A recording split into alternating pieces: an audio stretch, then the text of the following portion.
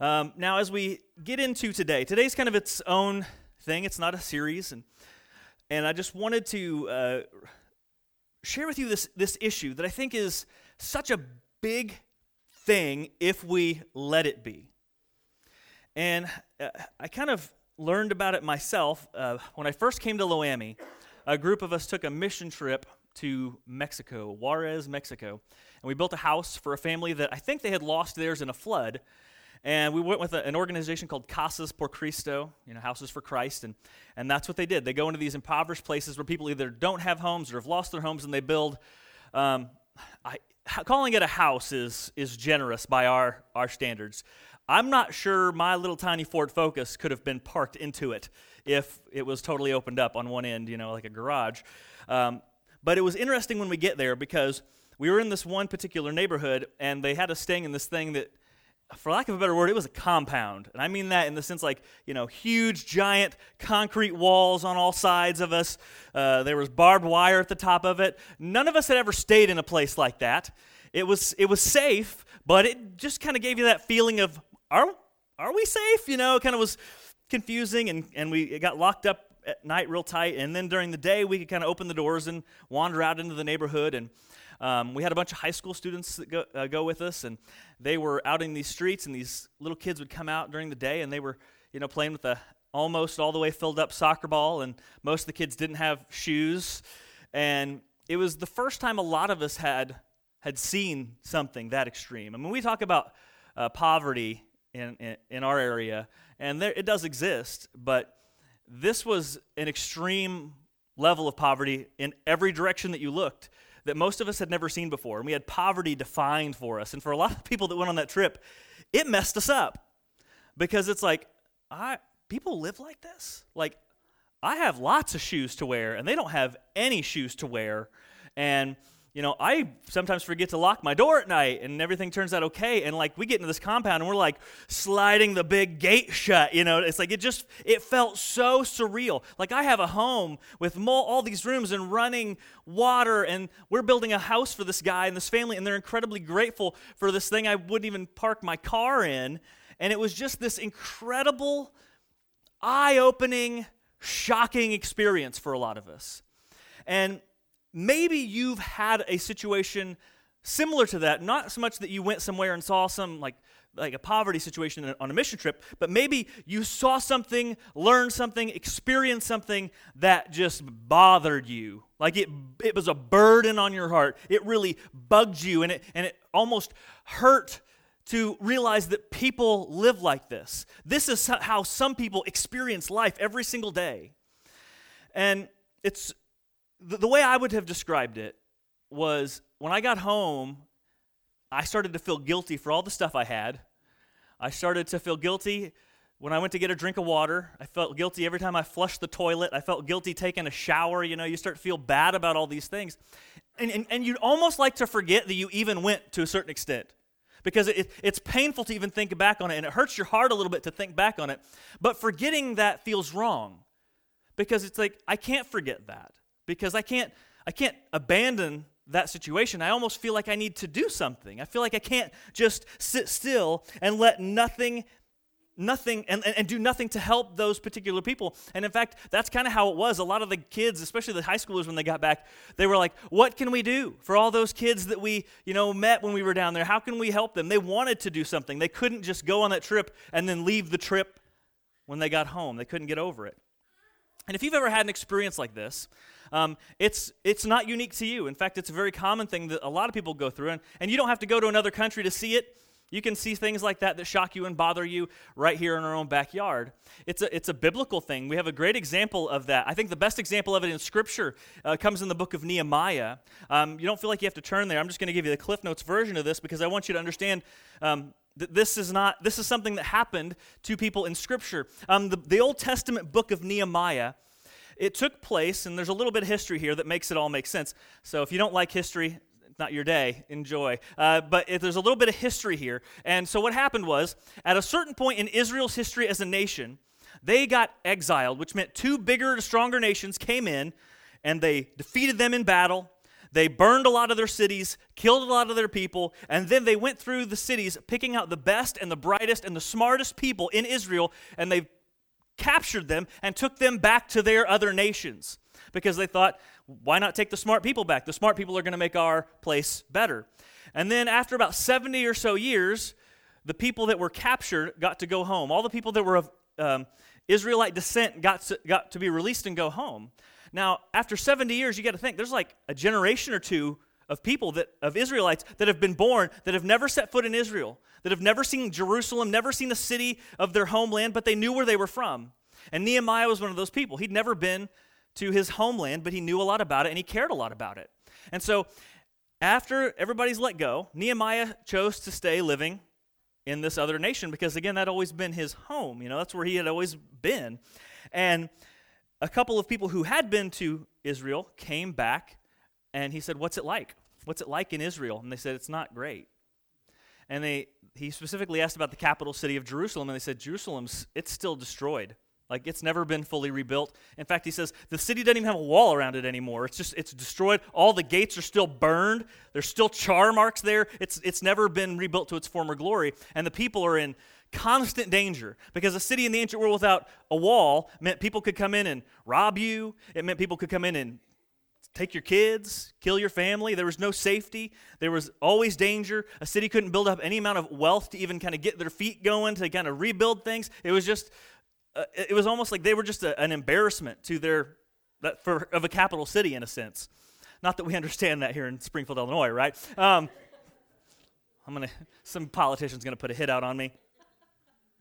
I hope not, but maybe. And so when Nehemiah, though, when he hears that Jerusalem has never been rebuilt, when he hears that it's never been brought back to safety, he gets upset because those are his relatives. Those are his ancestors. And he hates that people that are his family, in his family tree, are still in that kind of situation. And Nehemiah chapter 1, verse 4, he says, as soon as I heard these words, I sat down and wept and mourned for days. I continued fasting and praying before the God of heaven. And then he got up, and long story short, he goes back to Jerusalem, and he inspires the people of that city to rebuild that wall, install the gates in really not a lot of time, considering they'd been burned up and without a wall there for probably close to 100 years. And he shows up, and boom, there's a wall in no time. And it's like, now why all of a sudden, after 100 years of nobody being able to do anything, was he able to come in and boom, rally the troops and get something done? Well, the reason is because burden inspires action. Burden inspires action. When you have your heart broken for something that just should not be, something that you think, I can't sit still while that is a reality, it drives you forward to do something, to come up with some kind of a solution. And you know, the way we are taught to think in America is that all pain is bad. All heartache is bad. We like to forget that those stories on the news of people getting slaughtered on the other side of the world. We turn the channel. We like to forget. We turn it off and go back to our merry day. We hear stories of missionaries coming from the other side of the world and hearing about their entire churches being burned down with people inside, and we just forget about that because that's painful and that's uncomfortable, and I don't like it interrupting my nice, neat little life. And so we try to block out things like that. But if we can learn anything from the story of Nehemiah, it's that sometimes a burden in your heart is a good thing. Sometimes feeling that little bit of unrest inside of you is a good thing because burden inspires action. And some of the things in my life that I've worked toward the most consistently, let me say it that way, were inspired because my heart was messed up, it was broken, it was shattered for something, and I just couldn't shake it. And so I'm just going to give you a heads up today. I want to share with you a burden, and I hope you catch it. Like, I'll stay at a church and I'll stay in my office or something and not shake hands if I got a cold, but if there's something I can share with you, I hope it's a burden today. So if you walk out of here feeling uncomfortable, just a heads up, I did my job. And so I want you to feel that way. So if you're a believer here this morning and you feel uncomfortable, let me just say, good.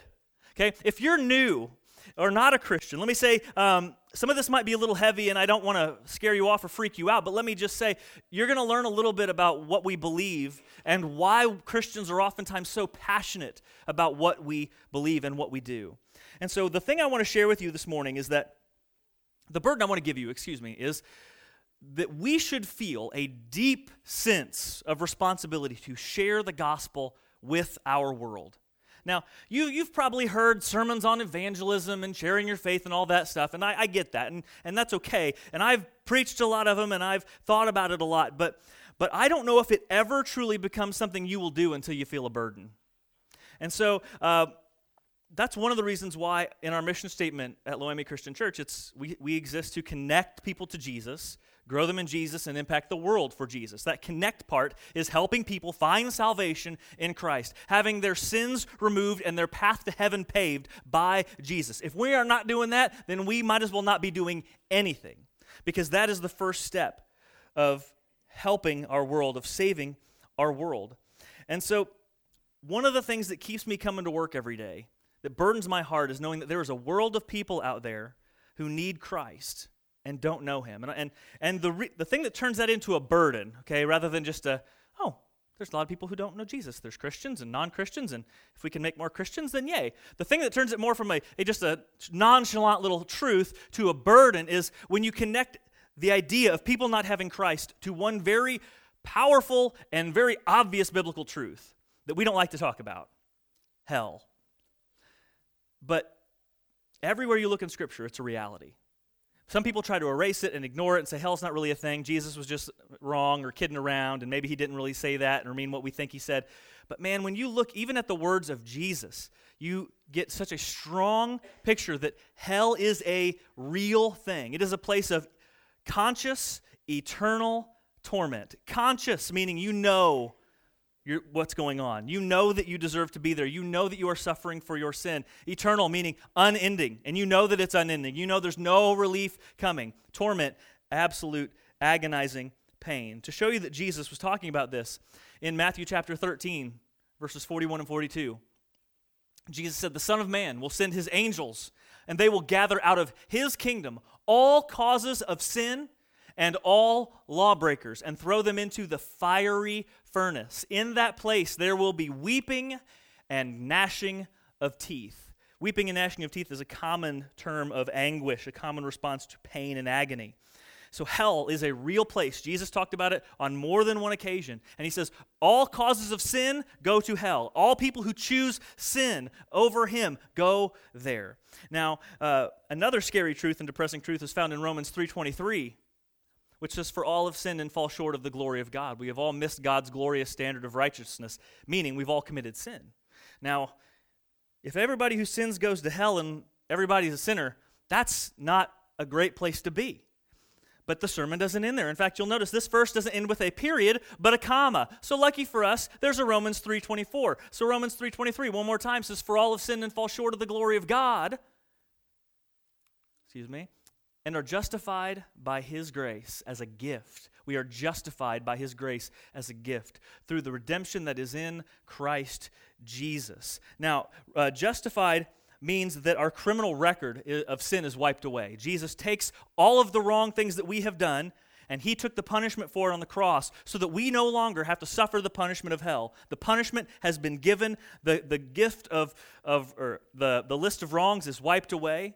He has given us a life ahead beyond our sin that doesn't lead to hell. And it calls that a gift of grace, a gift of grace. One way to think of justified is it's just as if I'd never sinned. That's what it means to be justified. And so Jesus is the only way forward out of hell for a world of sinners, of which I am included. Jesus is the only way past hell and on to heaven. In fact, he says that in John 14:6. He says, "I am the way and the truth and the life. No one comes to the Father except through me." He doesn't say, "I am a way to heaven. I am one way to heaven. I am one path of many to salvation." He says, "I am the way, and no one, not a single soul, can come to the Father, come to salvation in heaven, except apart from me." And all of that is really depressing, right?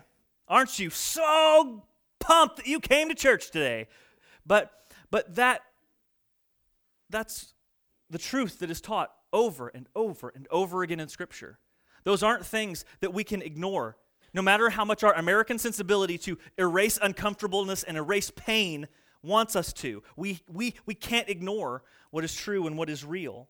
And so what bothers me and drives me to work, again, day in, day out, what burdens me to keep doing what I'm doing is the fact that there is a world full of people that are going to be in hell without Jesus.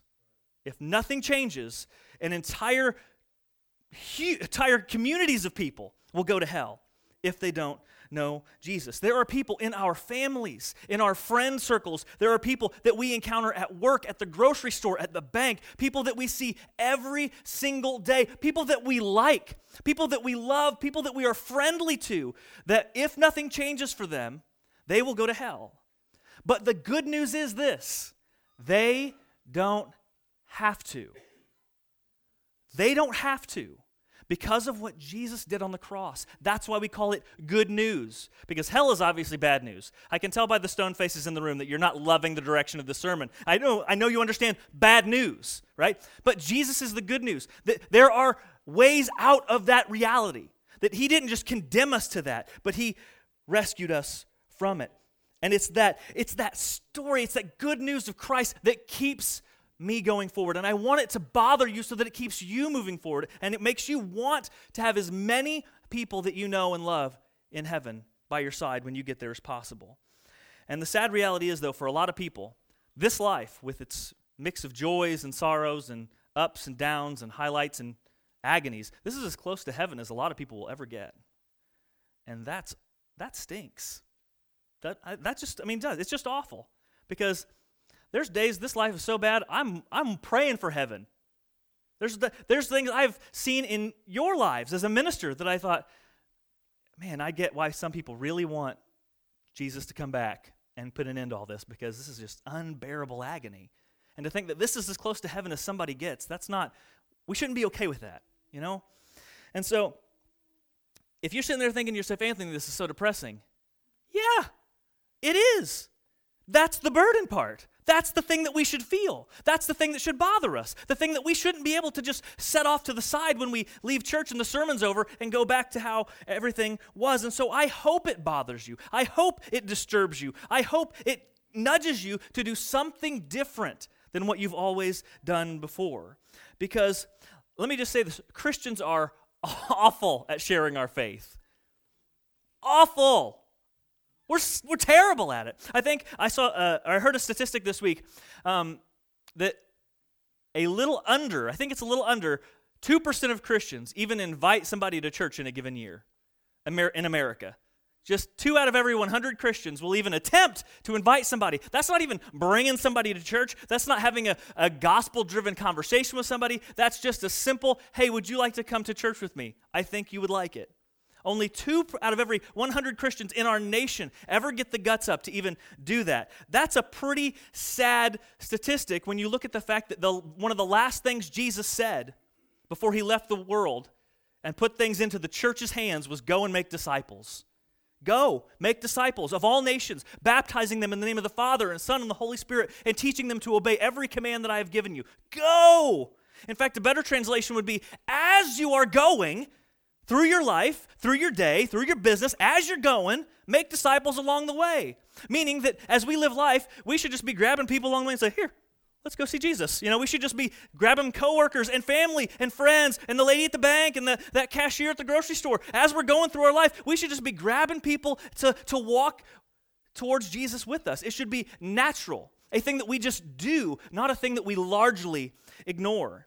And so I'm going to give us what I think are 2 very unpleasant perspectives that most American Christians have that keep us from sharing our faith. Here's the first one. Selfish apathy. Selfish apathy. Selfish apathy is basically, I know people are going to hell because a lot of us, we've heard these sermons before. We know it's true. We know hell's reality. We know without Christ people go there, and we still say nothing. Selfish apathy says, I'd rather not make an awkward conversation. I'd rather not, feel the rejection if somebody says no. I'd rather not, derail my day. I had a plan. I was going to go home, have a nice dinner, relax on the couch. And if I say something, it might lead to something, and then I have to talk to them, and then I'd just rather stick with my own path for my day. And so we will focus on ourselves to the point where we honestly aren't really all that concerned, or we're not thinking about the people that might be going to hell because we don't want to disrupt our nice, neat little lives. And so we keep Jesus to ourselves. The second one, and this one really bothers me, and let me just say this up front. I do both of these. I'm both of these. These aren't you terrible Christians. These are, man, if I'm pointing one at you, I got all these other fingers pointing back at me, okay? So the second one, though, is arrogant satisfaction. And you will see Christians who, it's not just that they have no compassion for the world that's going on a path to hell. They're almost glad about it. They see people doing sinful things. They see people living contrary to God's commands, and because they're living more in line with what God wants, they think, well, they're evil and awful, they deserve hell, and they're almost glad. We don't want those sinners in here, because those sinners will mess up our church. So we want those sinners out there, and we can scoff at them, and we can go, ugh, those people over there, and we vilify them, and we almost get glad that they're going to hell because we feel good that we're the good, righteous people. And it's embarrassing that we would ever get to that point, because I'll tell you why. The reason why we get to arrogant satisfaction is we forget that at one point in time, when we found Jesus, we were nothing but dirty, rotten, helpless sinners. I was a dumb high school kid when Jesus finally got a hold of me. And I continue to do dumb long after Jesus found me. I'm still really good at it from time to time. I'm trying, right? But what happens is, when Jesus found you, you were a sinner. And the reason you gave your life to him because you thought, if I don't have Jesus, I'm going to hell because I'm a sinner. And then Jesus grabs you and he gives you the strength to start cleaning your life up. And then 5 years go by, 10 years go by, 20 years, 30 years go by, and you've got to where you live more like Jesus than you ever have before. And now you look at people who are like you used to be, and you think, what awful, horrible sinners. Because you've forgotten that you used to be just like them. And in fact, you're still just like them because you're still a sinner in the eyes of God. And when we forget that we used to be sinners, that we're all here not by our merit, not because we're good people. We're not here because we earned our way in. We're not here because we have the right perspective, the right political views, or anything like that. We are here because we were a mess, and God loved us too much to leave us that way. And there's a world full of people that are in that same boat. And as I look at how we live our lives, it seems like we don't care. And that bothers me. And I hope it bothers you. Because if there's two things that should drive us to share our faith, it's one, the burden of knowing that people around us that we see every single day are going to hell. And secondly, it should be the sheer gratitude that Jesus loved me enough to save me. I'm not a pastor. Oh my gosh, there's so much, often I sit in my office and go, how can I have the right to stand up and preach the gospel? How did God ever get me here? I don't sit in my office and go, boy, I'm such a good person. I earned the right to be a minister. I'm so holy and better than everybody else. That's not how it is. I'm a sinner and I'm a mess, and God has picked me up and given me a better way of life. And he's done that to many of you, and he can do that to the world, all the people out there, if we would just take this seriously. And too often we don't. We should be grateful. Now, the point of this message is not to guilt you into sharing your faith this week or inviting someone to church. Guilt is not the feeling that I'm going for here. Guilt and a holy burden are different. Guilt is I'm doing it because someone called me out on it. A holy burden is me doing it because it's true and it shouldn't be. A holy burden is people are going to hell and they shouldn't. They don't have to. Guilt is, oh man, Anthony might say something to me next week or might call me out, or this sermon kind of made me feel bad, so I guess I should. Guilt will pass. Guilt you can block out of your head. We do it all the time. But a holy burden sticks in your heart, and it makes your life go to a different direction, a different path. And so I really am hoping for the holy burden this morning. I hope you can catch that. Because again, the people that you know, the people that you love that are going to hell, they don't have to. And the reason they don't have to is because you are in their life. And you know the one who saves. You know the one who redeems. You know the one who turns sinners into preachers. You know the one who turns messes into miracles. You know that Jesus, and you can tell them about him. They don't have to go to hell because you are in their life. And do not neglect that truth. Don't say, oh, I could never. No, Jesus didn't intend me to. No, surely he meant someone else to. That's not how it works. He told his disciples, go and make more disciples. Share your faith with others. And so, if I have done anything to give you a little bit of a burden, in my time here this morning, let me give you one simple action step to maybe do something, because burden inspires action. I would like to encourage you to, in the next month, at some point, invite someone to Easter. And that sounds silly, but we're not trying to pack our pews. That's not the point here. The reason is that Easter is one of the very few days of the year when people are more likely to respond to an invitation. It's an opportunity we have to bring people here and tell them about Jesus. And I will be preaching about Jesus and the forgiveness he offers to people on Easter. It will be a message geared for those people who are going to hell and don't have to. And I want them to be here. Because if you're here and you're a Christian, it's going to be a reminder, not good brand new news. And that's what it's designed to be. And so, if I can get a couple helpers maybe. Ben, you're not doing anything important.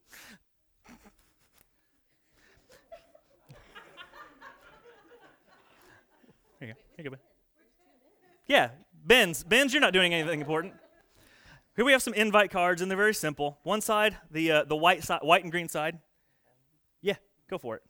If there's none left, that's good. The white and green side has Easter times. The black and green side has our normal church times. So we can invite them to Easter and say, why don't you join us any other time we're meeting, or if they can't make it on Easter. By the way, that's what Ben and I do anytime through the week. It's like, hey, I need your help. You're not doing anything important. Come help me. Like that's so that was something we say all the time, not something horribly rude. It's kind of rude. All right, it's fine. We're friends. It's fine. We've earned it right. And so, but here, this is just a tool to help, a tool to remind you that you have this amazing power to help people and lead people. Now, as those are getting passed out, I want to share with you a story that I heard that I thought was just it really shocked me when I heard this story. It's a story by Penn Jillette of Penn and Teller, the magicians, illusionists, or whatever they call themselves. Penn's the big, giant, tall one that talks. Teller never says a word. He tells a story about one time they were doing a show. I want to say it was in Vegas, maybe. And after the show, this guy comes up to him and says, hey, can I just talk to you for a minute? And he hands him a Bible. And he says, here is a Bible. And he said, I just want to tell you about Jesus. And he spends a few minutes telling Penn Jillette about Jesus. And if you don't know anything about Penn Jillette is a very outspoken atheist. Very, very devout in his atheism, for sure. He seems to be like a decently nice and respectful guy, but he's very much an atheist and will tell anyone who can hear that. But he says this guy comes up and he's very nice and very pleasant, explains Christ to him and why we need Christ. He says, and inside the Bible I've taped a sheet of all my phone numbers. If you ever want to talk more about this, please contact me anytime. And Penn Jillette said, I had so much respect for that guy. He said, I'll tell you who I have no respect for. Christians who don't evangelize. He said, I'll tell you why. Because he's a smart guy and he knows what we believe. He said, if you believe that there's a hell and that I'm going there, if not for this Jesus that you guys worship, he said, how much do you have to hate me to know that I'm going to hell, to suffer eternal torment forever? How much do you have to hate me to know that that's where I'm going and to say nothing? And I thought, if that's what that's the atheist perspective on it. An atheist thinks Christians should share their faith. Then maybe we should do that, And I could not shake those words. I think you can even watch that video on YouTube. I watched it, I don't know how many times. I was so fascinated by him just saying, I have no respect for Christians who don't share their faith, because what a hateful way to live your life if you think people are going to hell and you don't have the courage to chime up and say something. And so that kind of frustrates me when we have Christians who will be outspoken about anything and everything. We are outspoken about CrossFit, our diets, political issues, that thing that person said to you, then can you believe it? We're outspoken about every single thing that we feel strongly about except Jesus. And I don't want us to be a part of that 98% of people who are okay with saying nothing.